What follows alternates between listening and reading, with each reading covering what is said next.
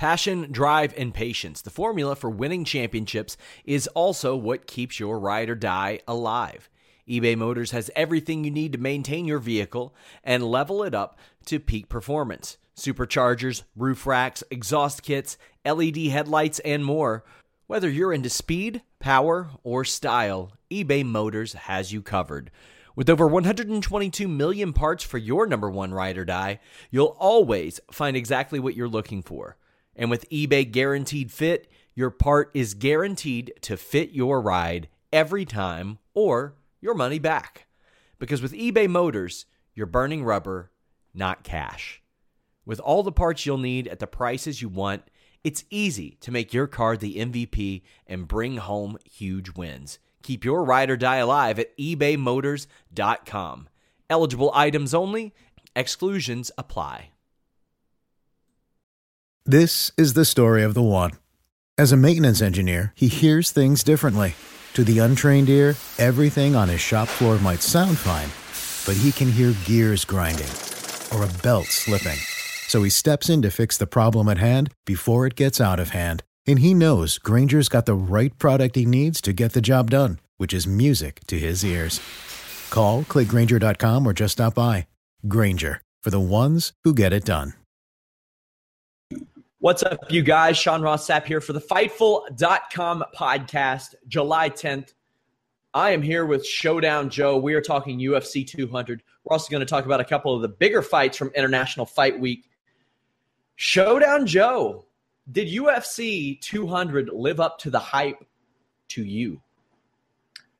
I'm going to say yeah. I mean, absolutely, Sean. I mean, it was a fantastic show all around. I mean, was there some anticlimactic bouts? Yeah. I mean, up and down with some of the fights. And, we started off real strong with 3 first-round finishes, and then it kind of slows down on the Fox Sports prelims with, 4 straight decisions, and then up and down for the rest of the card. But, yeah, I mean, anyone that knows me is when it comes to mixed martial arts and UFC, I'm happy no matter what happens. Even the Daniel Cormier fight, people booing. I just sit back and I actually laugh and think, well, if you're a world-class wrestler like Daniel Cormier, former Olympian, I don't think you want to stand and trade with Anderson Silva too much. Take him down. So to me, it was a fantastic card nonetheless. We had a main event and then we had a main event.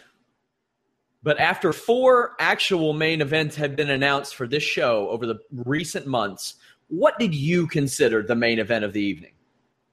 Well, no ifs, ands, or buts. Brock Lesnar versus Mark Hunt. That's what people were generally tuning in for. If you were to break down, I'm sure the audience, it's definitely the Brock Lesnar fight.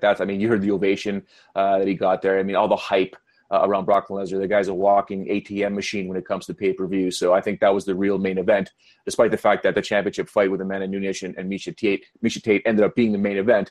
The one people were really wanting to see was that one there, Brock Lesnar and Mark Hunt. That's what we'll lead with. Brock Lesnar has not fought in the UFC, or had not fought in the UFC for 4.5 years. And he lollygagged right into the company, beat a top 10 guy. I was very impressed with Brock Lesnar's performance. This also leads me to believe that when this idea was pitched to Vince McMahon, as much as when it first happened, I thought, based on the matchup, I was like, he probably just said, okay, this is some fat Samoan. Brock will probably beat him. I got to think Vince McMahon may have been a little more savvy than that. He probably sent somebody, watched him train, then that person came back and said, yeah, I think he'll be okay. Now, I know that Brock was training with Cole Conrad, but Cole Conrad hasn't fought in years. I don't know who else he was training with. Did you anticipate this type of performance, like even in your wildest dreams from Brock Lesnar? 3 rounds. To be honest with you, I didn't see it coming like this. I really thought Mark Hunt was going to win this fight hands down. I had this strange dream, like so many other people, that this vision that there was going to be another walk-off KO. But there was a point in the second round that Brock Lesnar, we know he kind of fatigued later in that second round, but he threw this left jab that was speed. It wasn't accurate, it never hit Mark Hunt, but it looked very, very crisp, very, very fast. I thought to myself, this is a huge human being throwing a jab like that, who's really never, ever been known as a striker. The only time when we did to Randy Couture, I remember at that post-fight press conference when I was talking to Randy when we did the post-fight interview, he said, Joey has these go-go gadget arms that just, you can't really, disseminate what that reach actually is. And then it just pops you in the head. And then you realize, holy smokes, I better stay away. I think Brock looked really good considering he's been away for that long. Obviously, put a really good training camp in there, and who knows what's going to happen next, really. I mean, I'm sure you know far more than I do in terms of a one-and-done deal. I just thought it was really cool. Like Junior Dos Santos already tweeted out, hey, congratulations on the victory. Can I see you now? I mean, he took Mark Hunt down with relative ease at times. I mean, in the second round, it got a little tougher for him. Brock Lesnar does have a date with Randy Orton at SummerSlam. I know you may not be familiar with him. Randy Orton has a plethora of shoulder issues. I don't know if putting him in there against a guy who does German suplexes as like his gimmick is a good idea. They did have some sort of agreement with the WWE to promote that, as well as the WWE 2K17 video game in which Brock Lesnar is the cover athlete. But I mean, for all of that, I mean, nobody was talking about the WWE tonight, and Brock Lesnar looked like a UFC fighter tonight. He did not look like a WWE superstar pretending to be a UFC fighter, which is what a lot of people were thinking that this was going to be. A lot of people thought this was going to be a charade. I had even said that I could see Mark Hunt catching with a short uppercut. He took a couple good shots from Mark Hunt. Well, correct me if I'm wrong. Randy Orton is he still called the Legend Killer? Not anymore, because he's like 35 now, and he's kind of a legend in his own. All right. So that ended about 10 years ago.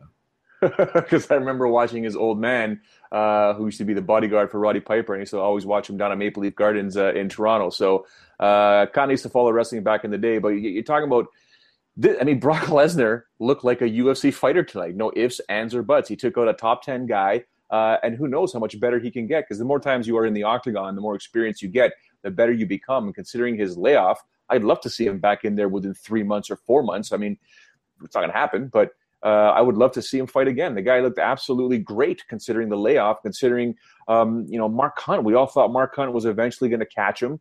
Mark Hunt, in my opinion, sometimes fights like Anderson Silva, where it's like you're just waiting and you're waiting and you're waiting. Come on.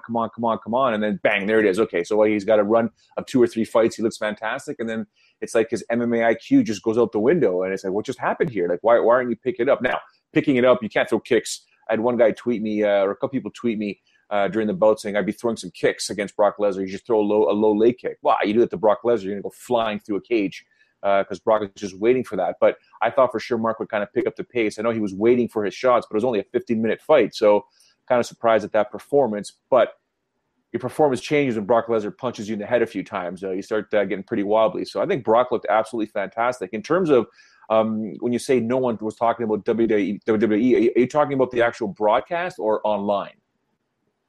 Well, I mean, you had a lot of WWE jokes, but I got the feeling that a lot more buzz would be put on Brock Lesnar, WWE wrestler. But as I mentioned, it's more of Brock Lesnar, UFC fighter. There are more people that are questioning what his future may be with the UFC than what his immediate future is with WWE. What do you think it's going to be? I think he's fighting again. I think it would be dumb to not have him fight again. The way that he looked, the way that he held up from a cardiovascular perspective, especially. I didn't expect that at, 37 years old, and he is a machine. Don't get me wrong. He's an absolute machine, a freak of nature. You mentioned the reach. I think his reach is 4th or 5th, ever in the UFC, behind maybe Struve, Tim Sylvia, John Jones, maybe somebody else. That's also something. He's got a lot of tools. And his wrestling looked really good. I loved how he employed the low single, something that isn't employed a lot these days, which, I mean, there aren't a lot of guys that can wrestle like Brock Lesnar either. The old Navy ride, he employed that as well. There were a lot of things that he pulled out that I was like, damn, he's crisp. I like his performance. I thought that if he got it done, that would be the way he would get it done. But honestly, I didn't think he would get it done. Well, I mean, Brock Lesnar, like you said, is a freak athlete, and we all talked about it beforehand. Anyone you talk to that knows the game of mixed martial arts is going to say the same thing. He's such a freak. He's just got this amazing talent. It's just, remember, the power that this monster can generate. And that's what, I guess they were saying on the broadcast, but you can visually see it, that it's not like a regular heavyweight punching. This is a big human being with massive fists that generates a lot of power. And technically speaking, For those looking at or listening to the audio, yes, my fingers are up in that quotation moniker right there. But technically speaking, it's not perfect technique. But imagine if he did have perfect technique, and imagine if he was able to get into a position where he could throw one of those uppercuts under the armpit as opposed to throwing it over the top and landing it with some of the hammer fists. I mean, some of the stuff that we saw, I guess, with Dan Henderson and Fedor Emelianenko. Like when you throw those uppercuts from under the elbow and it catches the chin, it's lights out 9 times out of 10. And I think with Brock, it'd be 10 out of 10 because he generates so much power. And, technically speaking, he is not, anywhere where he should be. Imagine if this was Brock Lesnar in his early 20s and this is all he did was mixed martial arts. I mean, the guy would probably go down arguably as one of the greatest of all time just because of the experience. It's just the fact that he's older now. He's 37, like you said, and this is his peak. Let's be honest. Yeah. Also, Brock Lesnar took to the mic afterwards and he said he's taking it day by day. And then he called to end racial tension. So it's over, guys. You got to stop. And I'm for real. If Brock Lesnar tells you to stop, you just cut it out. Can we just make that deal? Brock doesn't want racists anymore, and I agree, Joe. 2016. I mean, there's nothing else I can really say about that. It's 2016. With all due respect, Sean, I'm not saying I'm politically involved in what's happening south of my border over here, but it's 2016. Enough's enough. Like, stop. How dare you say you're not involved? Brock Lesnar represented Canada tonight, and he gave us a stern talking to. Well, according to the announcement, he's from Regina, Saskatchewan, and it's actually Regina, Saskatchewan. So Canada did blow up on social media when it was announced he's from Regina, Saskatchewan. We don't know where Regina, Saskatchewan actually is. It's actually Regina, Saskatchewan, and I could point it to you on a map pretty quick.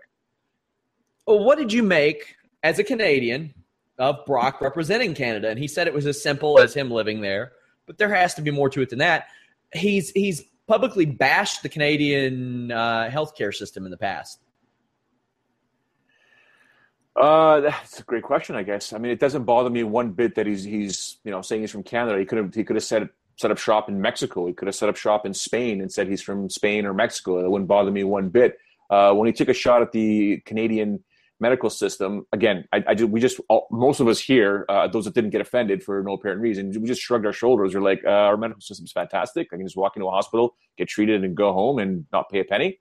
It's kind of a cool system, if you ask me. But the fact that he set up this camp, or that he set up this compound in Regina is pretty fantastic. I guess it would be like me personally moving down to wherever in the States, like LA, or like I love Huntington Beach as an example. If I was to move down in the States, I would love to live there. I'm still Canadian. I'd say I'm an American, I guess. I live in America, but I'm Canadian. So, I mean, it doesn't bother me one bit. He can say whatever he wants. It is what it is, right? Indeed. I had people over for the fights as I covered them tonight. Myself, Carlos Toro, Justin Golightly, our great team, covered the fights tonight. And I'm a member of a catch wrestling team. So they were, the pro wrestling relationship there. Everybody's pulling for Brock Lesnar here, except for me. I am unbiased as a journalist, of course. But the room erupted, and they could tell like the intricacies. And when Brock got a hold of that leg up against the cage, that's a wrap. That's a wrap. And that wasn't always necessarily the case years ago. Now, granted, he was facing guys like Cain Velasquez back then, who also looked great tonight, and we'll get into. But I was over the moon about Brock Lesnar's performance. I was, as a guy who covers pro wrestling and MMA and now boxing, and those two crossovers being an important part of the site that we work for, Joe, good news for us. Our red panty night, so to speak. I knew you were going to go there. I saw it. I mean, I almost felt this little, as I was watching the fight, I was thinking of you, thinking, this is me versus Sean. This is the MMA guy versus the wrestling guy sort of thing. And to the point when I realized Brock was going to win this fight, I was actually happy for you. I'm thinking, good for Sean. I mean, I got to be honest. I prefer covering and watching MMA, like without a doubt. Without a doubt. Like I've done plenty of MMA training, but I'd rather be in a pro wrestling ring than sparring. That's just, It's the weird thing. But when you watch as much terrible wrestling as I am mandated to watch, MMA, like they were booing Daniel Cormier, and I'm like, hey, this ain't so bad. This ain't so bad. This is better than Monday Night Raw. Somebody says Sean is broadcasting live from a leather chair emporium. Yeah, one of my teammates got out my other office chair over there and didn't put it back. I specifically instructed them, hey, guys. Oh, and my love seat right over here. Man. Yeesh, guys. Yeah, we will be taking questions from you guys, so feel free to send them in. I know the comment board doesn't work on Fightful.com yet. We just launched Friday. We have a lot of features to unroll, but our tech team is working on them. We're going to have forums, too, so you all can really talk shit. That's so it. Just encourage them, Sean. Way to go. A couple questions. Somebody says, why did Sean get fired from Wrestling Inc.? Sean did not get fired from Wrestling Inc. Sean got hired at Fightful.com. Somebody says, do you all think Brock will fight again? Do you think he'll fight again, Joe?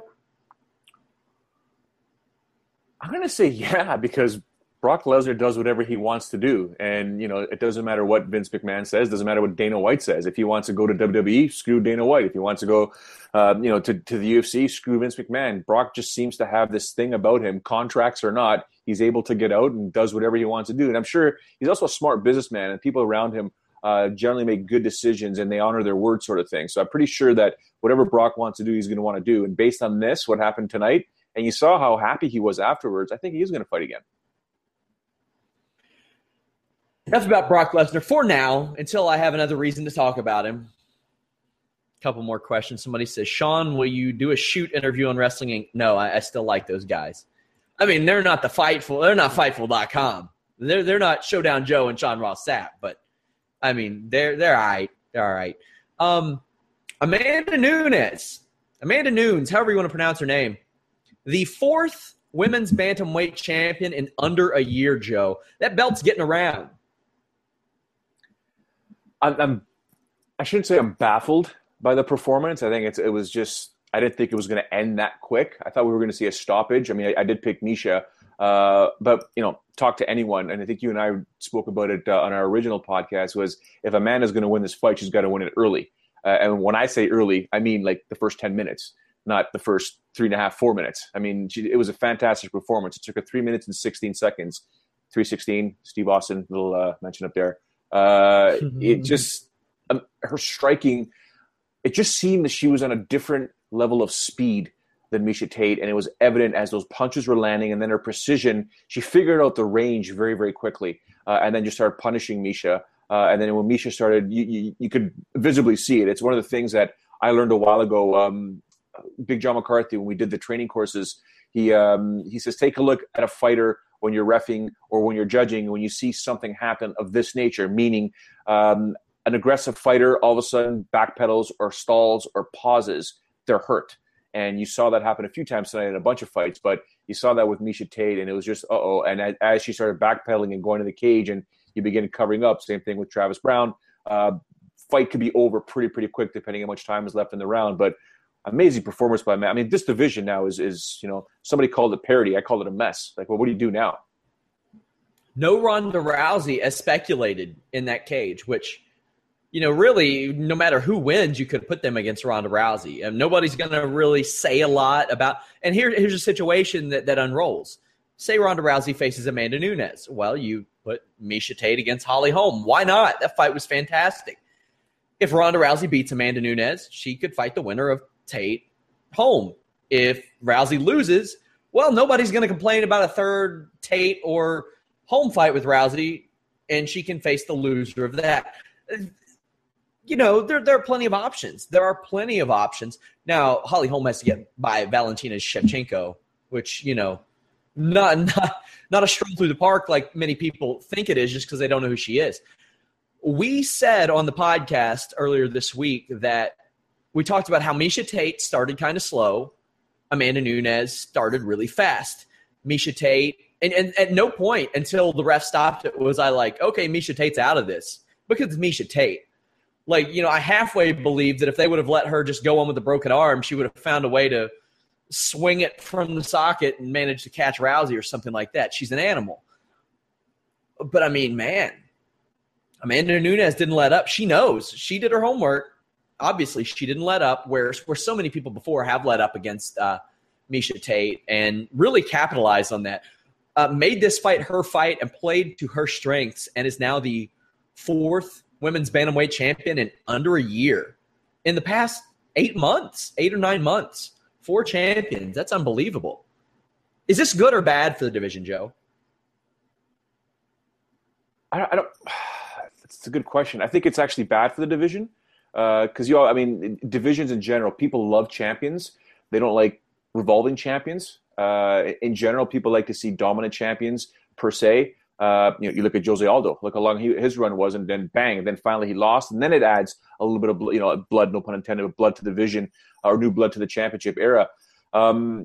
It's a strange scenario. I know what you're saying about Miesha Tate. There was one point when I said, it's Miesha, she'll be fine. And then I quickly looked closer, and then I was like, no. She's in big trouble here. And one of the running jokes that people have from way back when, it's an old jiu-jitsu joke, is, you want an easy way out? Rear naked choke, tap out. It was almost like it was a quick tap. I think Miesha was in so much pain with her nose that the choke really started hurting because she couldn't breathe, she couldn't think, she couldn't do anything, and blood going everywhere. So it was a great way for her to get out of that situation. Normally we would know she'd fight out of that situation. I think she was in a lot of pain from those punches in that nose and whatever. But in terms of the division, I don't know. I would rather. I mean, I think it was much cooler when Ronda was a champion, not because of Ronda Rousey, but because we saw this dominant champion going around and defeating challenger after challenger after challenger, and at the same time, now we don't have that right now. It's like Holly Holm wins and then Miesha wins, and then Miesha loses and then now Amanda's a champ, and now what do we do now? So it's just this revolving door of champions. And don't get me wrong, it's great to see it happen for all the ladies. Congratulations, they're making some money now and more notoriety. Like Amanda Nunes is going to go back to Brazil and be an absolute superstar. Great, fantastic. But every division, in my opinion, I love champions that at least defend it 3 or 4 times, have a nice little run or longer. I mean, that's what makes great Hall of Fame fighters. Some of you may have caught me moving that leather chair. Sorry about the noise. We will be covering the press conference info as it filters in. I have somebody sending me the info as it goes along. Brock Lesnar getting his own press conference, Joe. Lots of those this week. Silva got his own. John Jones got his own. You used those air quotes earlier. I just want to say we used those with pretty good success this week as I talked about John Jones being a changed man. As it turns out, the soothsayer is in me. Brock Lesnar goes to the press conference and says, "Let me be clear, Brock Lesnar does what Brock Lesnar wants to do," and says it's way too soon to discuss his fighting future. He has no idea. He says he was never rocked, and he never, quote, knocked the fuck out of me. He then says that he had 12 inches of his colon removed and set back in the octagon 3 months later. Who does that? Yeah, I mean, this is a guy who, by all means, and pardon me for being crude, had a surgically removed butthole and fought people. Shane Carwin used to look at people and they would just fall over. I mean, people, I think it's kind of, forgotten. Do you think that's ever an option for Brock Lesnar? He wants to fight Brock Lesnar so bad. Do you think they would ever run that one back? It's been a long time since Shane Carwin has fought. No, I don't think that's going to happen. It's anything that's happened we never thought Brock Lesnar was going to come back, but let's be honest, I don't think that's going to happen. But hey, if Brock tells Dana that's the fight that I want, and that's the only fight that I want, that's the only time I'll come back to the octagon, it'll happen. Man, tonight was something special. It was something special. What was not necessarily special was the Anderson Silva, Daniel Cormier fight. Now, I had a lot of people saying a lot of crazy stuff. I saw a guy say, USADA really scared Anderson Silva. This is a guy who took this fight 2 days ago. He is a former middleweight champion who was fighting the Strikeforce heavyweight Grand Prix winner. He had surgery 7 weeks ago. And, every time it was on the feet, you thought that Anderson Silva could win. Daniel Cormier fought the fight that he had to fight, in my opinion. He may have been the biggest winner of the week. He went from a possible beat down and being eliminated from the title picture altogether to retaining his title, beating an all-time great. Maybe not, but at least people care about him a little bit more now, whether they like him or hate him. There is emotion invested into Daniel Cormier. What did you make of the fight? What did you think of Anderson Silva taking this fight? Because I haven't spoken to you since then. Well, the fact that Anderson Silva took this fight on such notice is just, I definitely commend him. I mean, that's unbelievable. It's a nice little paycheck, but you're fighting Daniel Cormier on 2 days' notice, but you're Anderson Silva, so you don't really care. But you're not Anderson Silva of 4 or 5 years ago. Good for him. I think it's absolutely fantastic that he did step in there, but we knew the cardio was going to be an issue. And sometimes Anderson just acts funny and doesn't do what he's supposed to be doing. But after you go through that first round, your thought process is probably going to change. At the same time, the way the fight went down, perfect fight. Great job by Daniel Cormier. I mean, me personally, it's still Anderson Silva. I'm not the one in the cage, and neither am I. I'm not the one that paid for tickets to be at the arena and have the right to boo. I used to complain about fans booing all the time. They just thought they were ignorant. They have no idea what they're talking about. How can you boo? Listen, who cares? The bottom line is, who cares? If you want to boo, boo. You put your money up there. Probably, if you got it for free and you're booing, you're a jerk. If you paid for your ticket and you're booing, so be it. You put your money up there. But at the same time, that's the fight that I'd be fighting if I was Daniel Cormier. No way would I want to stand and trade. I mean, sorry, let me rephrase that.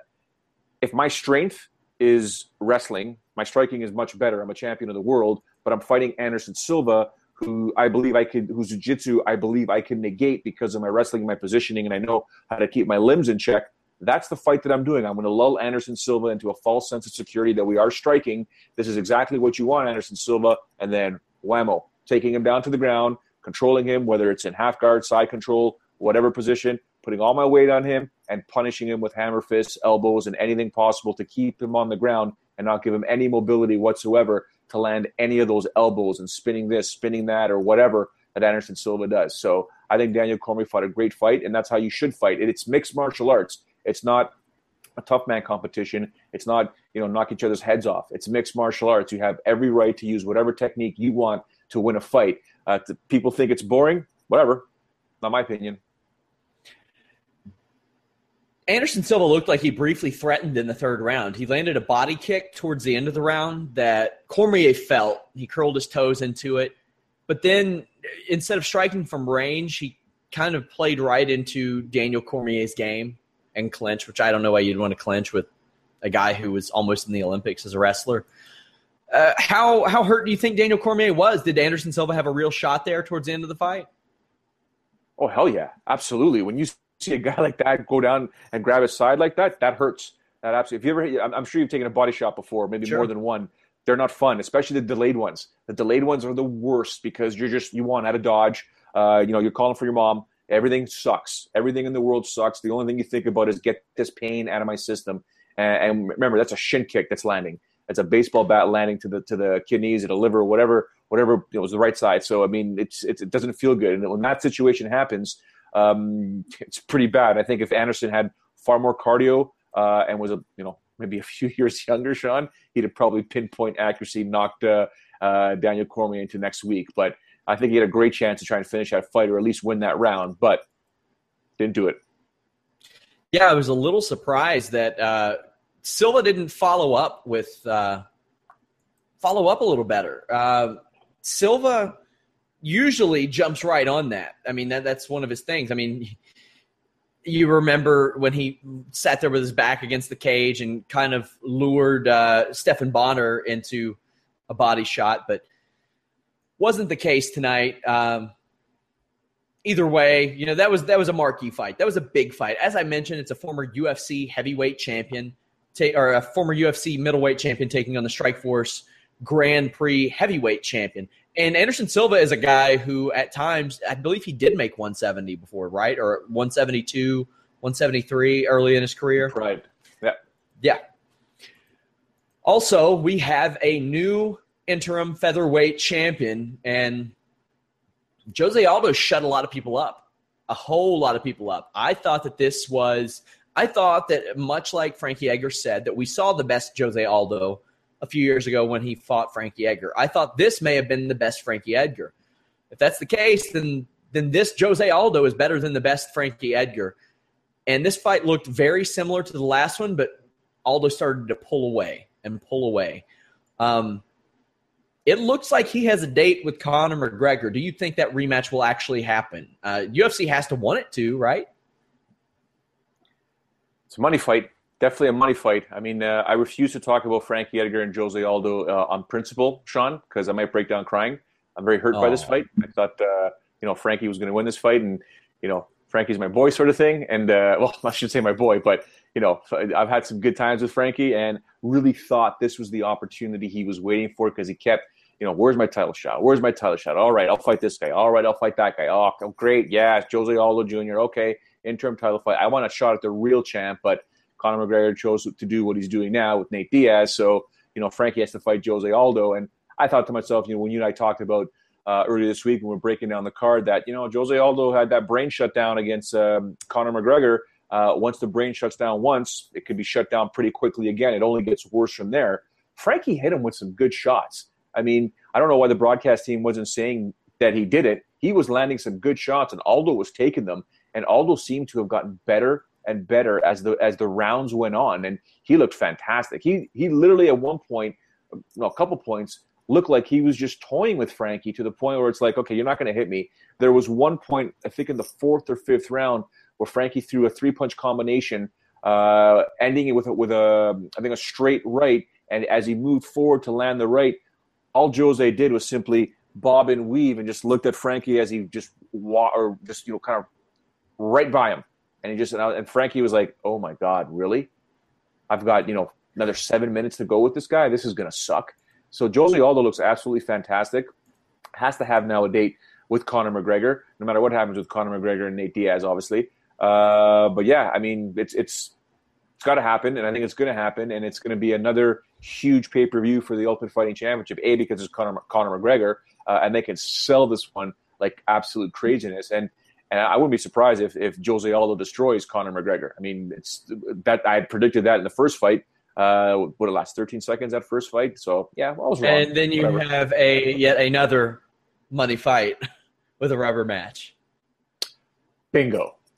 God. And then if, Conor McGregor loses, then, I mean, you have Joseph Duffy, who is always a rebound fight at any point, anywhere. If McGregor starts to slide, you can always put him against Duffy and, cite their history. Lots of cool stuff there. Cain Velasquez looked unbelievable tonight. Can I stop you for 1 second, Sean? I just want to ask you one thing, because the actual for those that were following me on Twitter, my cable went out in the fifth round of the Jose Aldo Frankie Edgar fight. In the post-fight interview, was there any mention of Conor McGregor? Did Conor McGregor catch the cage at all? He pointed right at Conor McGregor. They showed Conor McGregor. He told him to bring it on. Yes, there was definite Conor McGregor, Jose Aldo interaction there. I like it. Mm-hmm. Indeed. Lots of cool stuff coming up. Well, yeah, but Cain Velasquez, he looked outstanding. We mentioned that he hadn't won since 2013. I don't know that the question about Cain Velasquez has ever been, can he perform? And maybe after the Verdum fight, sure. But it's, can he stay healthy? He looked really, really good. Travis Brown got little to no offense. He absolutely Sharkeished Travis Brown. It was domination. Finished him with 3 seconds left in the round. How about that Edmund Tarverdyan striking of Travis Brown? I'm not going to go there. I have friends that used to train with him. I mean, I don't know. You're probably risking more than me in saying that, but I got to say this. Hey, do you think it's a coincidence that all of Ronda Rousey's best friends left that school? And they're like, we got to get the fuck out of here. Nope, I don't think it's a coincidence. I know exactly what you're saying. I hear what you're saying. I just found the strategy that Travis Brown was employing was kind of odd. Not the odd. Strategy was taking the fight in the first place, I think. I'd take it. If I was Travis Brown and I have a chance to fight Cain Velasquez, I would take it in a heartbeat. Oh, sure. But, I mean, I didn't think he stood a chance at winning this fight. Well, I mean, it's MMA, so you never know. But Cain Velasquez is in that title picture because Fabricio Werdum is not the champion, which, I mean, he kind of was technically anyway, but there weren't a lot of people clamoring for that rematch. There were some apologists that thought that Cain Velasquez, for some reason, was fighting at a different elevation than Fabricio Werdum that thought that they should run it back. But Stipe Miocic's the champion now. Alistair Overeem might be the champion in a couple of months, I think. So either way, Cain Velasquez is right back in the title picture.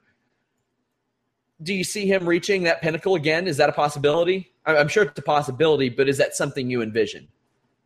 Oh, yeah, 100%. Absolutely, I believe it. I mean, call me an apologist. I think the altitude was a big issue in that fight with Werdum. I think they misjudged it completely. I think it's another valuable lesson learned with the academy there. You got to take that stuff kind of seriously whenever you are competing. I mean, for example, if you're competing somewhere in Denver, you better probably want to go up there, probably do your whole camp there to get used to it. I was once at Big Bear with Tito Ortiz, and he challenged me to go for a I don't know what you guys call it in the States. We call it a 5K jog. I don't know what 5 kilometers is in miles, so pardon my my horrible math, but that jog was the worst experience of my life. It is just we do 5Ks. We just do it based on our system, so it's not nearly as long. Yeah, so it's like what, 100 feet, if that. 3 miles. 3 miles. So at the same time, it's like the altitude is real. So I mean, I guess it's a lesson learned, and people can laugh at Cain and Menez all they want. It is the truth. Now we see what it's like. I mean, you were joking about it in the podcast when we see him in non-altitude in Vegas. He should be fine, and he looks fantastic. But I would love to see that rematch with Werdum. I mean, that would be an absolutely fantastic scrap right there. A few updates from the press conference. Brock Lesnar says, I'm a 30-year-old man, and I'm pretty proud of myself. I think I may have mentioned that he was 37. Wow. That's yeah. It's weird for me to think of him as a 39-year-old man because he was actually the youngest WWE champion of all time. He said that he wanted to finish the fight, but Mark Hunt has a coconut head. Is that racist? I don't know. He is Samoan. It's terrible.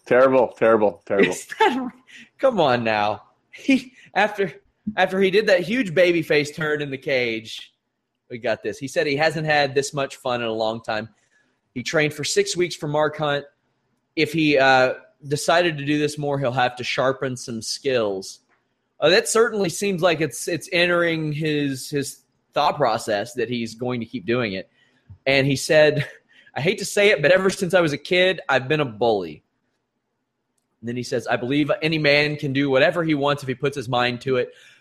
I think that Brock Lesnar should think that Brock Lesnar could probably do anything if he puts his mind to it. I don't think that Brock Lesnar necessarily understands that everybody is not Brock Lesnar. Well, there's a false sense of delusion there. I mean, the only thing he really couldn't do was play in the NFL. And he did for a bit, but not for much. But at the same time, and maybe if he were younger, he could have. Yeah, listen. We how many times do we have to mention that guy's an absolute freak? He can do whatever he wants, whenever he wants, and it's. Imagine this guy if he was 22 or 23 years old and took up MMA as his only sport. I mean, how dominant could he actually be? I know it's we're just coming off him fighting a couple of hours ago, and this is all fresh to us. But the bottom line is, you start doing the math. The guy is just unreal. Is unbelievable to have that much time off, come back and do that to Mark Hunt. And who knows? I mean, how good could he have been if this was his only sport? We have breaking news on the Fightful podcast. Dan Henderson versus Michael Bisping 2 has been announced by Dana White. And the logic behind that is? trying to milk that cow.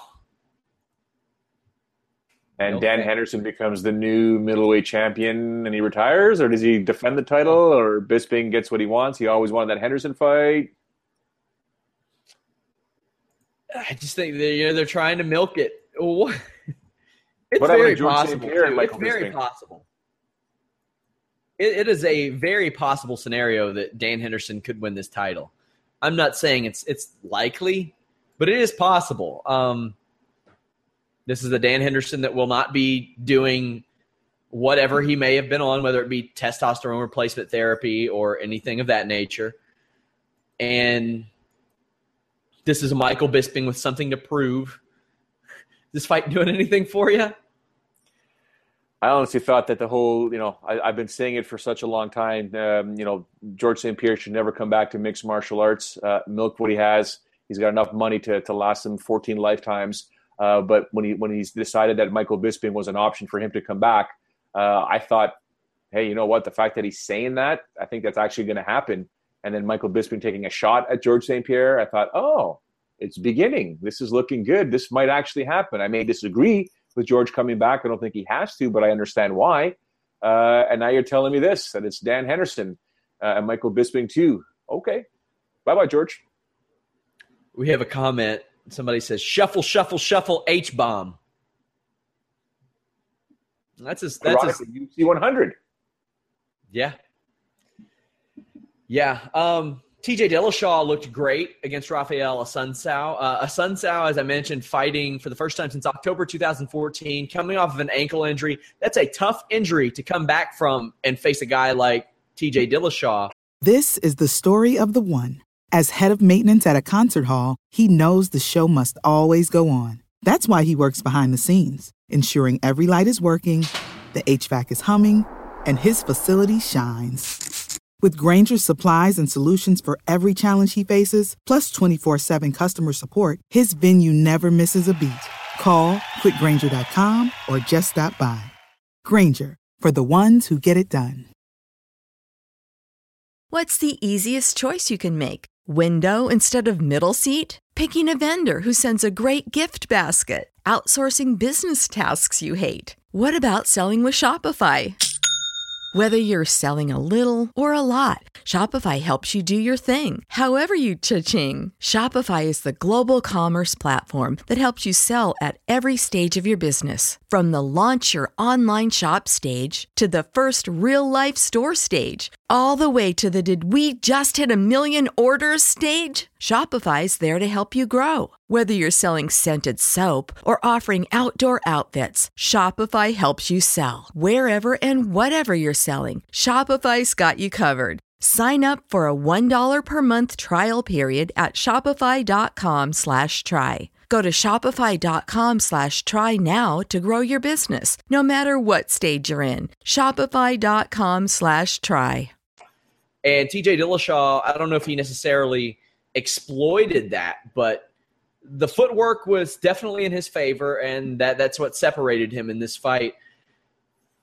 What did you think of the fight, and Dillashaw next in line for Dominick Cruz rematch? I thought the fight was fantastic for TJ. I think even Assunção looked pretty good as well. To come back and fight a guy like TJ Dillashaw after being away for that long, and like you mentioned, after ankle surgery, maybe someone lower in the rankings would have been a better idea. I don't know, but I mean, the fact that he went 15 minutes with him is pretty good. I don't know. I'm not feeling the rematch with Dominick Cruz. Are you? I hate the overuse of rematches. Like it's been abused. You know what I mean? I really think that they, give him another fight. Why not? What's it going to hurt? I want to see TJ Dillashaw fight, Uriah Faber. Yeah, I want to watch him fight Uriah Faber. I mean, that is a non-title fight. You could put that as a headliner of a Fox show, maybe an FS1 show. I don't know. Ideally a Fox show, but there might be some casual. I don't know if casual fans really even tune into those Fox shows, to be honest with you. So I mean, yeah, why not have it headline a Fox show? I agree. It's a fight I want to see. I mean, which fight you think would make more money for the UFC? TJ Dillashaw versus Uriah Faber, or TJ Dillashaw in a title fight versus Dominic Cruz. I'm going to go with the former. Oh, yeah, Faber. I mean, we've seen Cruz beat Dillashaw. And there's a little bit of heat there, a little bit. But, there's a lot of potential heat there with Uriah Faber and TJ Dillashaw. So that's what that's what I want to see. That is definitely what I want to see. Also, Kelvin Gastelum beat Johnny Hendricks, who looked like he was about to fall over and die at weigh-ins. He was trembling. We talked about this again last week's podcast. This fight, well, Hendricks should have competed at 185. Gastelum looked damn good for all of his, issues cutting weight and things of that nature. Is Hendricks? I think Hendricks is done at the top of the 170 division. But what do you think? The fact that he didn't make weight again, and it's always an issue. He's not getting any younger. You can't make 170. You can't make 171. Stop torturing yourself. Just go to 185 or figure out if there's a catch weight somewhere. I mean, that's it. It's I mean, he's punishing himself. It's obviously upsetting the UFC. It's taking money out of his pocket. So, I mean, imagine suffering that much, trying so hard to lose that final 0.25 pounds, and just you can't do it anymore, and then losing money on top of that. I mean, and it happens all the time. It happens so much, not all the time, but it happens so much for Johnny Hendricks. I mean, I almost think he's a small middleweight. I mean, that's why he's trying so hard to stay at 170, but he just can't. And, you can tell he was suffering in this fight. And because Kelvin just, in that first round was landing those bombs, and that right away will take away some of your gas tank. So it doesn't bode well for you as the fight continues into rounds 2 and 3. So great performance by Kelvin. I think Johnny's got some decisions to make, man. I think he's a small middleweight if he's going to go to middleweight. What do you think? Yeah, he is a small middleweight, and I think that's why he's avoided doing that. But he's not necessarily a big welterweight either, and that's kind of what made it work for him. He never really used range as part of his attack. You got to give middleweight a go. You got to give it a try, because you get the buzz of moving weight divisions, and that's.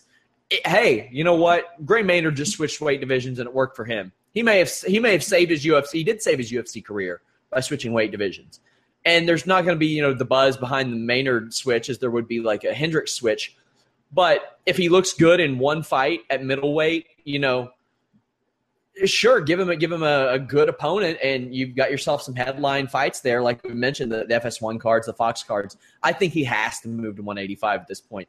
The issues with making weight, the terrifying manner in which he weighed in, that was – and not only that, this is with the more lax rules on weigh-ins. They had between 8 a.m. and 10 a.m. local time to weigh in. And he showed up minutes before shaking. More so for his safety, I'd like for him to move. There is an awesome picture that somebody just tweeted me. It shows Edgar and Aldo with their hands up, kind of fuzzy, out of focus. And through the cage, you see Conor McGregor intently staring at them, standing up while everybody else is sitting down. It is one of the best photos I've ever seen in MMA. I'm going to have to tag you in this, Joe. Get her done. Unbelievable. Conor McGregor was all about that. Kat Zingano, Amanda Nunes. I don't want to get in any trouble, but to quote John Jones, USADA looked like it's done a number on some of these people. I'll just say that. I won't say who, because I don't want to get in trouble or get sued. Physically, I don't want to say as it pertains to performance. Kat Zingano took the first round. This was her first fight in a long time. And like we said, she has been through the ringer emotionally, physically, mentally. I don't know that we've seen a UFC fighter that has been through this much. Maybe Vitor when all the stuff happened with his sister, and that was a pretty rough situation. But since then, Kat Zingano, the fact that she even came back and fight says a lot about her as a human being. It says a lot about her determination, her will, and her drive. Juliana Pena was just not to be denied tonight. She says that she may sit out if she doesn't get a title fight. I don't think she's getting that. Well, you never know, because I didn't think Amanda Nunes was going to get this title shot. But I can't think of many title fights in the UFC that would do worse numbers than Amanda Nunes and Juliana Pena. I think I had more people at my house tonight than would order that on pay-per-view. Your thoughts on the fight, your thoughts on Juliana Pena's immediate future, and how this shakes up that division. Well, hindsight is 20/20. I mean, I picked Kat Zingano to win this fight, and then upon further evaluation, realizing that length of time that she's been gone and what she went through, maybe it was too much. She looked good, but at the same time, Juliana Pena's technique was phenomenal. There was some stuff that she was doing in the clinch. There was some stuff that she was doing whenever they were engaged against the cage. There was some stuff that she was doing on the side, or when she was on her back. Just the palm strikes to the ear were annoying Zingano big time. I loved that. Yeah, it's that. I mean, people are, that's not going to work. That's garbage. That sucks. No, it works. If you've ever been palm slapped in the ear, palm struck in the ear, it sucks. Ask Boss Rutan. I mean, it absolutely hurts, even from that position. People always say that toe stomps or stomping on someone's foot is a dumb move. No, it hurts. Oh, it's just annoying. No, it hurts. Believe me, it hurts. And the fact that Juliana Pena was doing even some of the takedown reversals, the use of the underhook effectively on the ground, sweeps and stuff like that, technically speaking, she looked absolutely fantastic in this fight here. Remember, Kat Zingano's a black belt. She's a black belt in jiu-jitsu. To do some of the stuff that she did to Kat Zingano says a lot. Unfortunately, like you said, there isn't much buzz around Juliana Pena as there would be in other fights like the Holly Holm fight or another Miesha Tate fight or a Ronda Rousey fight.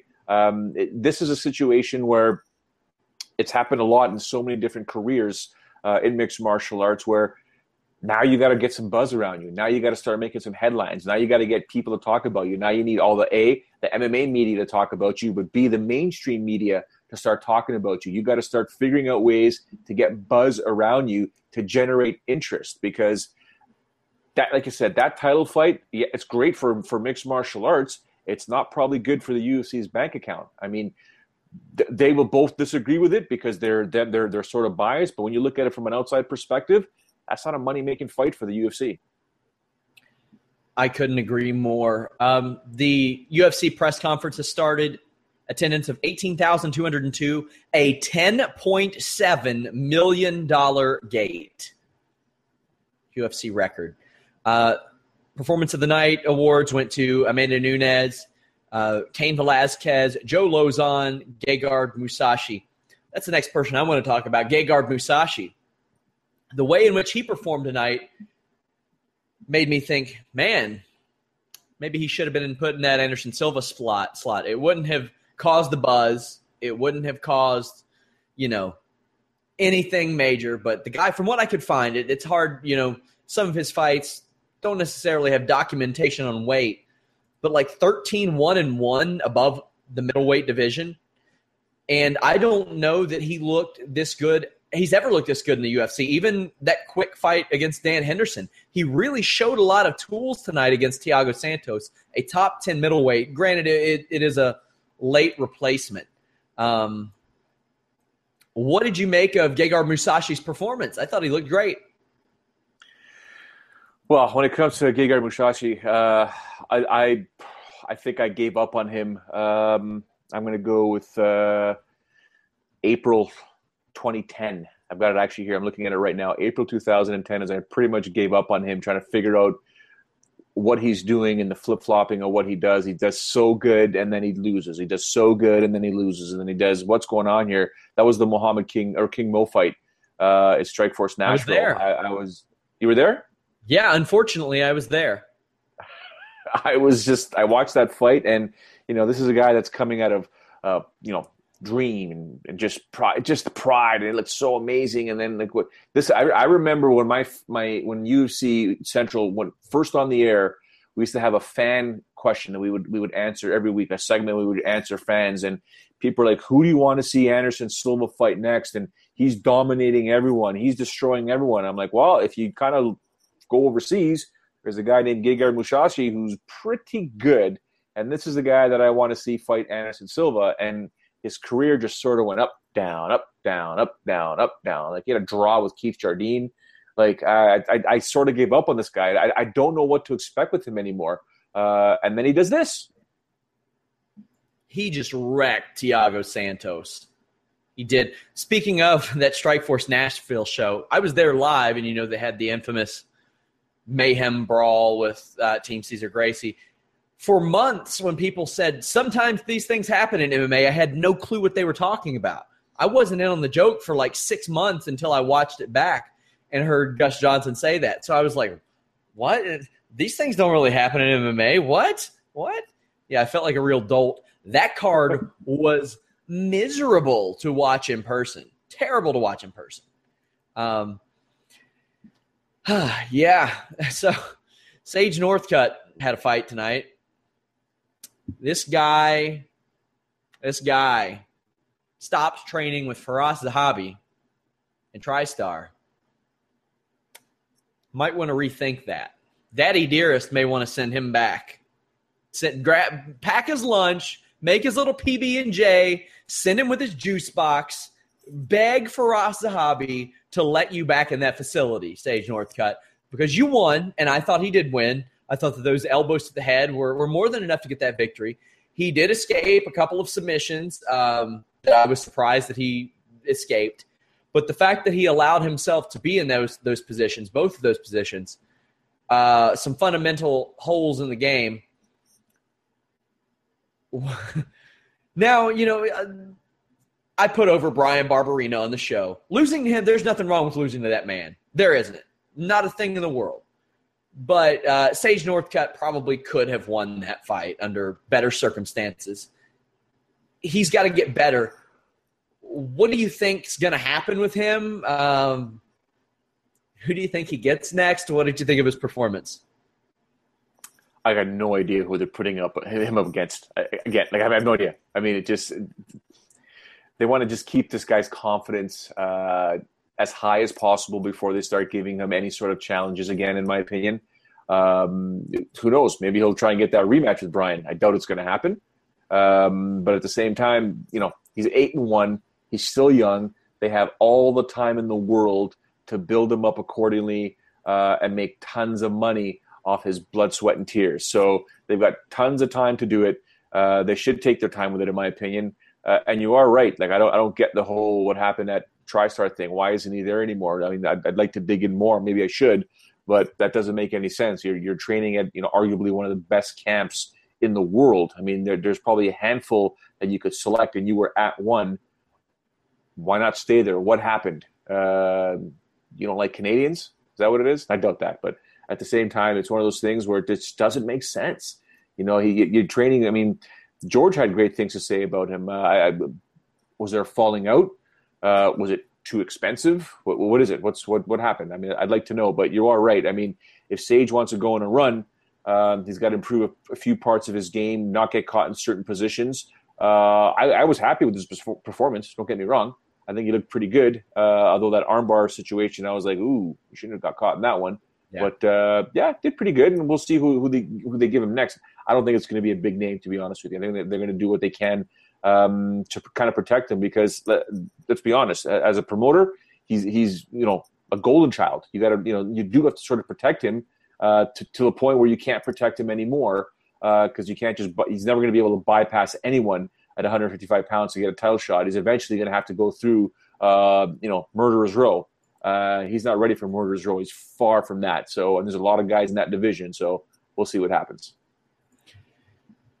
Also, kind of a heartbreaking scene. Diego Sanchez got just destroyed by Joe Lauzon, and it's a guy who has been around the first Ultimate Fighter. So I mean, a lot of emotions tied to him as well. because that was a real turning point for the UFC. He'll fight again, of course, because he's Diego. But one thing I noticed was even the ref, like as he was taking this drubbing, the mouth guard's falling out, but he won't fall down. The ref's like, should I be stopping this? I don't know. It's Diego Sanchez, and he's not a human being. And he was like in and out, in and out. Sad to see, kind of. Good for Joe Lauzon, but uncomfortable to watch.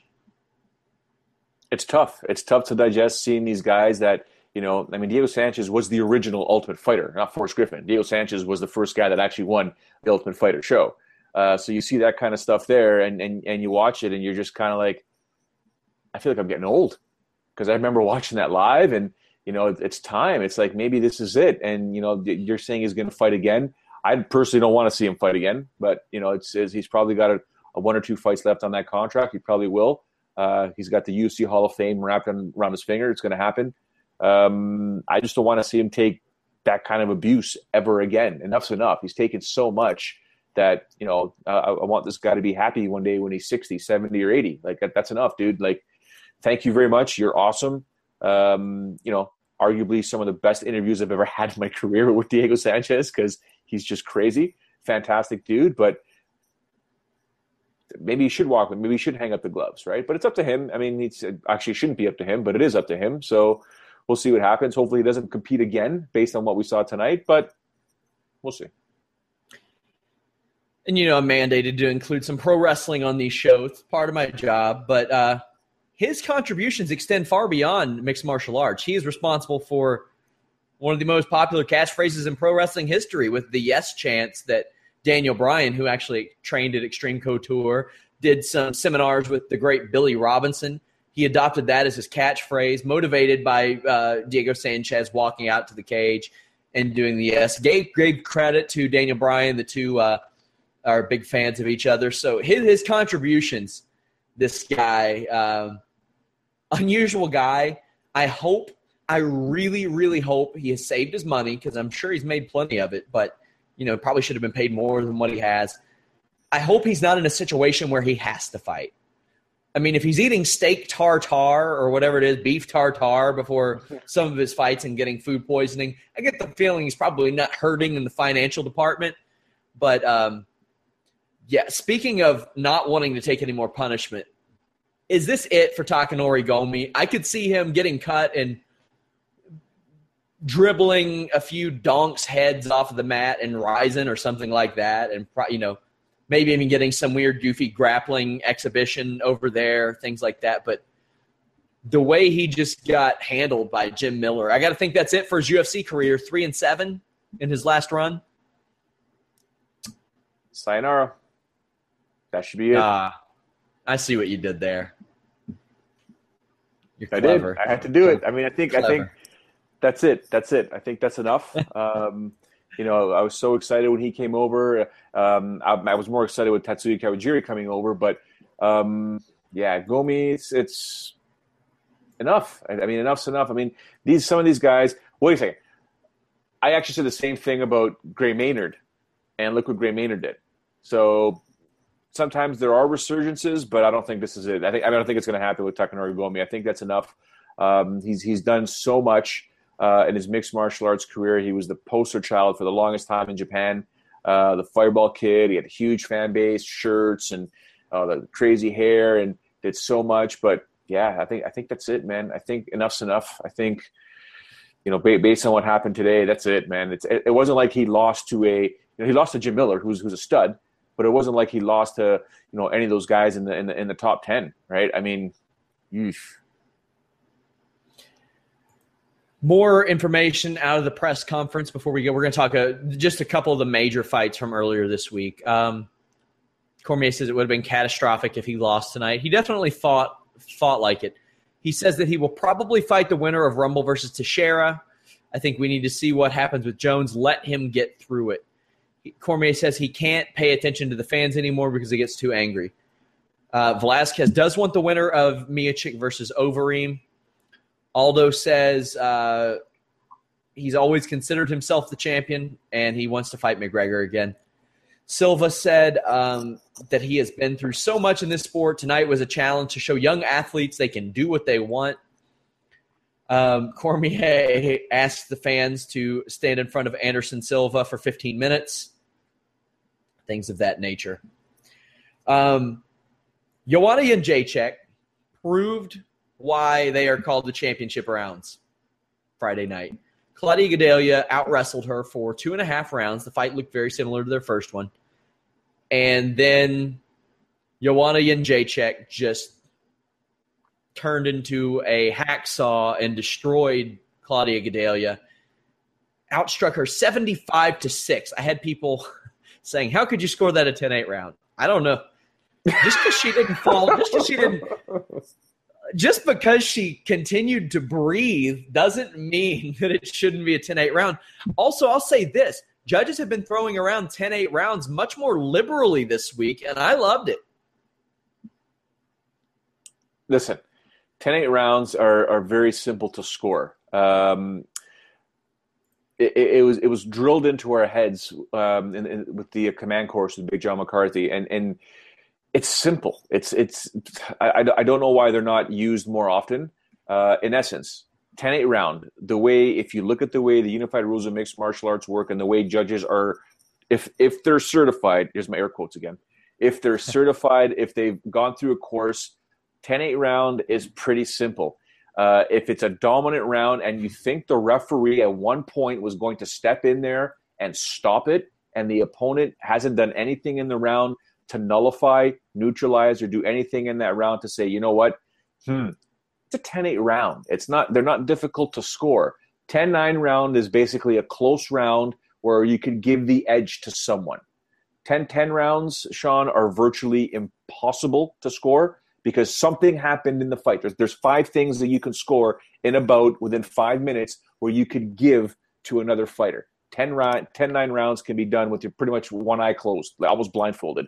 10-8 rounds are just as easy to score. If something happened in the round that looked like the referee was going to stop that fight, it's a 10-8 round. Simple. Or if a fighter did something like an attempted submission where like this guy's going to tap or this girl's going to tap and doesn't tap, the fight almost came to an end, it's a 10-8 round. Simple. Who's next for Jędrzejczyk? Oh, my goodness. Who is next for her? Let me look through these rankings. It should be interesting and terrifying. Tisha Torres is up there. So's Carla. Carla Esparza. And she just fought after taking – she fought Joanna and was like, I need a year. Before I get back in here. That was not a wake-up call, but it was one of those like, ooh, I got to reevaluate a whole bunch of things. Yeah, and I don't want to sound sexist or anything, but, there are certain aspects, grappling especially in this division, way below par. And we got a lot of fight. Joanna just exploits that. She's like, I'll keep it standing. Or she just rides it out. And Gadelha, if Gadelha could have sustained that for – maybe 4 more minutes, she may have been the new champion, but she couldn't. Carla Esparza beat Lima in April, so that's I guess that's a possibility. Rose Namajunas, I don't think she's fought. Yeah, she's won 3 in a row since losing to Esparza. So if she wins, why not her? That she's fighting later this month. I think that very well could be who's next.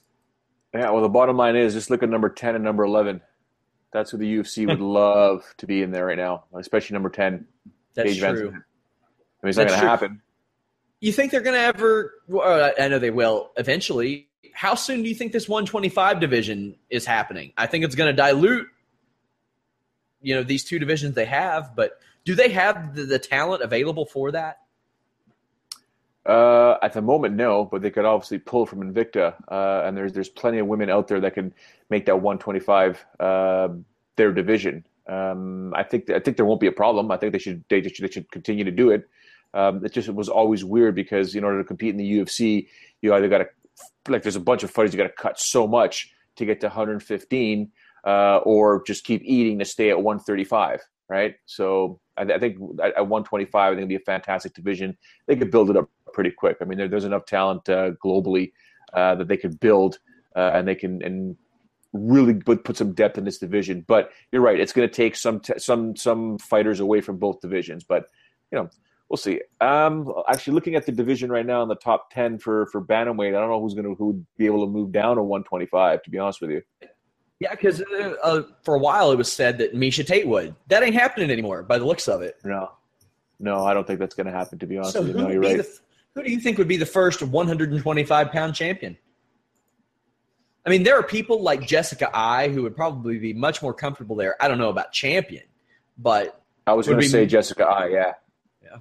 She would definitely benefit from not having to face a Sarah McMahon, a Juliana Pena, a Miesha Tate, Alexis Davis at that spot. It's funny because, people are always like, bring over the 145 division for Cyborg.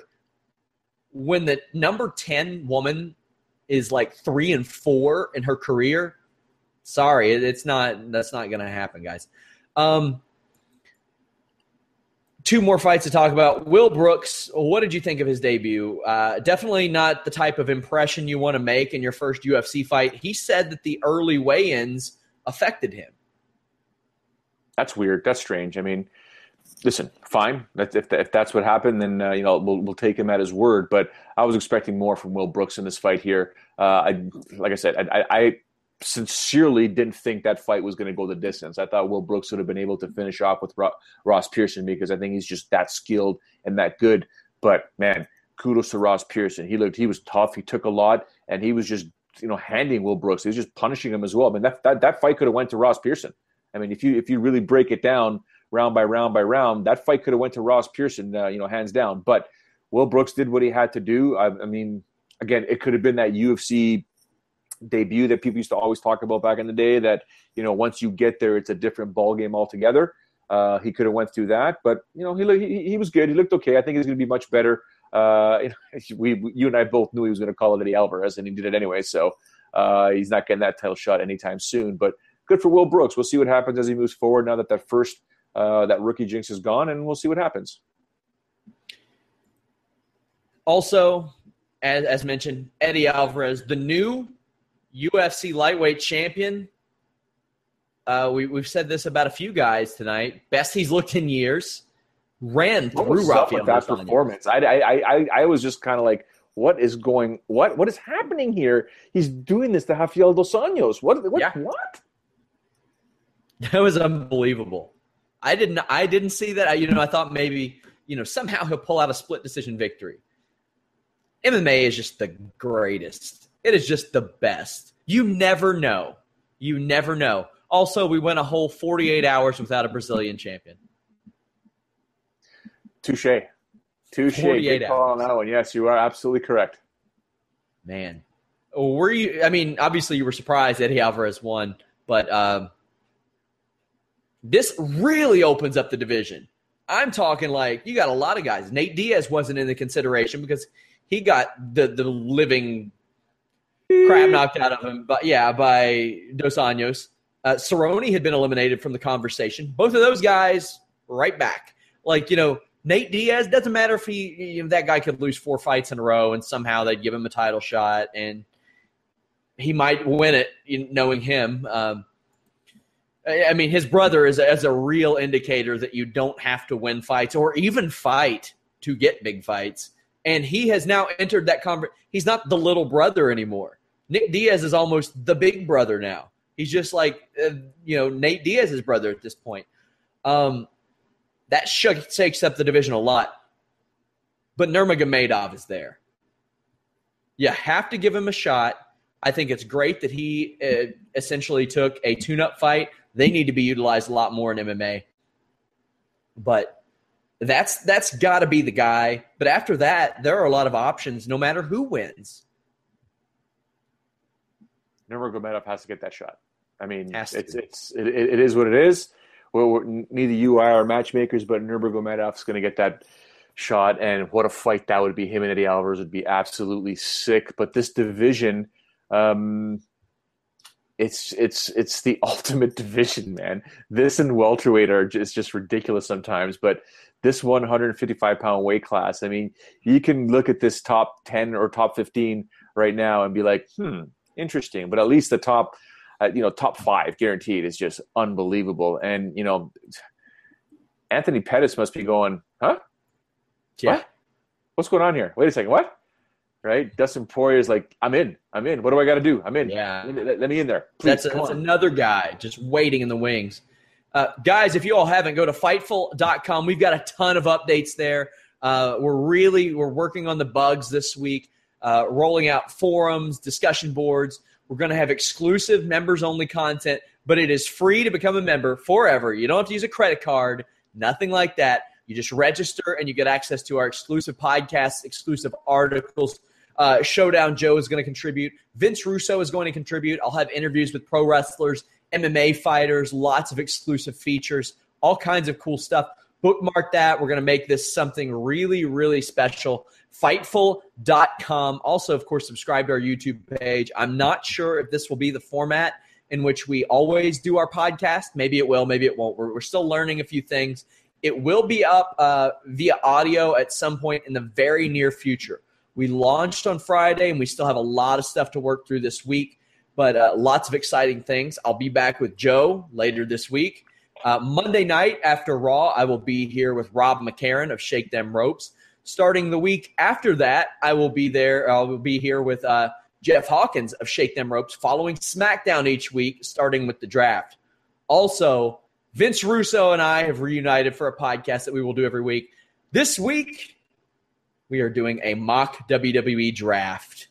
Yeah, I am too pumped for that. Showdown Joe, I bet you'll be watching. You'll be like, damn, these guys know their stuff. And why wouldn't I be watching? I've got to support you guys. Come on. Well, I mean, you just watched a pro wrestler dominate an MMA fighter. I may have to tune into Monday Night Raw. That's what I've got to do. I got to start paying attention to wrestling all over again. I hope Kazushi Sakuraba gets drafted. I hope WWE signs him from New Japan, and he comes over, and he made a living off of beating the living shit out of MMA fighters. So there you go. Gracie Hunter. Indeed. And he still does it. They keep it going. They kept it going in New Japan Pro Wrestling and had a couple of the Gracies come over and put on some horrible pro wrestling matches with them. But we're going to be adding a lot of stuff, changing a lot of stuff. You'll see some cosmetic changes to the site. Fightful.com, you guys. Subscribe to us on YouTube. Follow us on Twitter and Facebook at Fightful Online. Most importantly, guys, share the articles, share the site, let people know about it, because without you, we can't succeed. Joe, anything you want to leave the people with before we go? No, I think we covered everything. I mean, it was 3 days of absolute mayhem, lots of fights, lots of mixed martial arts, lots of actually, before we came on the air, I started thinking to myself, like, here it goes. This is all becoming a big blur again. Well, who fought who, where, when, what time, which bout was it? It's just so much mixed martial arts, so much UFC that, but then I was sitting there smiling ear to ear. I'm like, this is absolutely fantastic. I can continue to do this every day. But yeah, I mean, just an unbelievable week. UFC 200 lived up to the hype. The one thing we didn't talk about, though, real quick, is Jon Jones, man. What's up? What are we doing with Jon Jones? How did I skip out on that? I feel like, we did a breaking news podcast in which you guys can see. I didn't have Joe on that because the news broke 10 minutes after I just did a 100-minute podcast with Joe. So I didn't want to be like, Joe, come on, it's 1 a.m. He tested positive for 2 substances. He could be facing 2 years. He says he'll return if that's the case. I know one thing. If this ends up being a tainted supplement, USADA's got some shit to sort out. Because as we've seen with Tim Means and Yoel Romero, that can happen. It's very possible that could have happened. How did you feel when you heard the news? Gutted was how I felt, and it's hard to say, oh, yeah, I believe him, or oh, I don't believe him, or Malki Kawa, but what do you think? Well, the first thing, I mean, you and I did that podcast, and we had discussed that, yeah, we'll do 45 minutes, and we ended up doing, I believe you said 100 minutes. Yeah. So it was not that it was exhausting. What we do isn't exhausting, but it's mentally exhausting at times. And it was late at night, like you said, 1 o'clock in the morning or so. And I said, okay, we're done. All right, good night. Talk to you soon, blah, blah. And I get on my couch and sit down. I'm obviously wired. Even after this, it's 2:47 a.m. right now. I'm not going to be able to go to bed. I'm actually going to go to my couch, turn my TV on, and then the TV will start watching me within about 15 minutes. But if I tried to lie in bed, can't do it. So I decided to go down my couch and sitting there, and there goes my phone, and who's texting me now, and oh, there's an update here, and bang, I see the news about Jon Jones, and I thought to myself, unbelievable. And again, like, you killed UFC 151 because, well, I shouldn't say you killed it. UFC 151 didn't go down because you didn't want to fight Chael Sonnen because Dan Henderson got a knee injury. First UFC pay-per-view event that was ever canceled. Then the whole driving and hitting somebody who's pregnant, and then this, and then that. And now it's UFC 200. Dude, you were the main event. You finally came back, and it's over. Tainted supplement, whatever you want to call it, pinched, you're gone, you're done. And the first thing that went through my mind after that was, Dana White's going to lose his mind. He's going to freak out in this guy, but they can't cut him. There's nothing they can do because Bellator will scoop him up. Anybody and their brother and sister will scoop him up. And I thought to myself, they will run events wherever it is legal for him to fight and base that completely around him. They'll have him fight, a King Mo or, anybody like that in like whatever third world country they can find that would allow them to do it. But the real thing is, what would the UFC, like, when I said they're not going to cut him, Sean, I said, will they try and freeze him? What can they do in that contract or in those terms to take it as far as possible for him not to fight even after whatever suspension he may get? And will they freeze him to the point where we're never going to see this guy again? What kind of clauses do they have in there that they could freeze a fighter from never competing again? And also, the man's on probation. So I don't know the legalities around this, but if he is testing positive for performance-enhancing drug that maybe he's not prescribed, I wonder how that could affect his probation, because local authorities have, they have went back and seen stuff that he's talked about and jailed him for it before. So that's another interesting thing to look at. I do hope for the best for Jon Jones, and if this is a tainted supplement, like honestly, I want it to be selfishly because I want to see the man fight. Oh, we all do. The guy is just an unbelievable talent. I mean, in the octagon, the guy's magical. You are right. Yeah, it'd be nice if it was a tainted supplement, and we could fill this on USADA. But holy smokes, man! Again. Yeah. So before we went on the air, I said, maybe we'll do 50 minutes to an hour. And then I forgot this is the WrestleMania week of MMA, and we went like an hour, 10, hour, 20. Joe, we are back later this week. Like I said, might be on this format, might be on another. Either way, you can find out all about it at Fightful.com. Got a lot of cool stuff coming.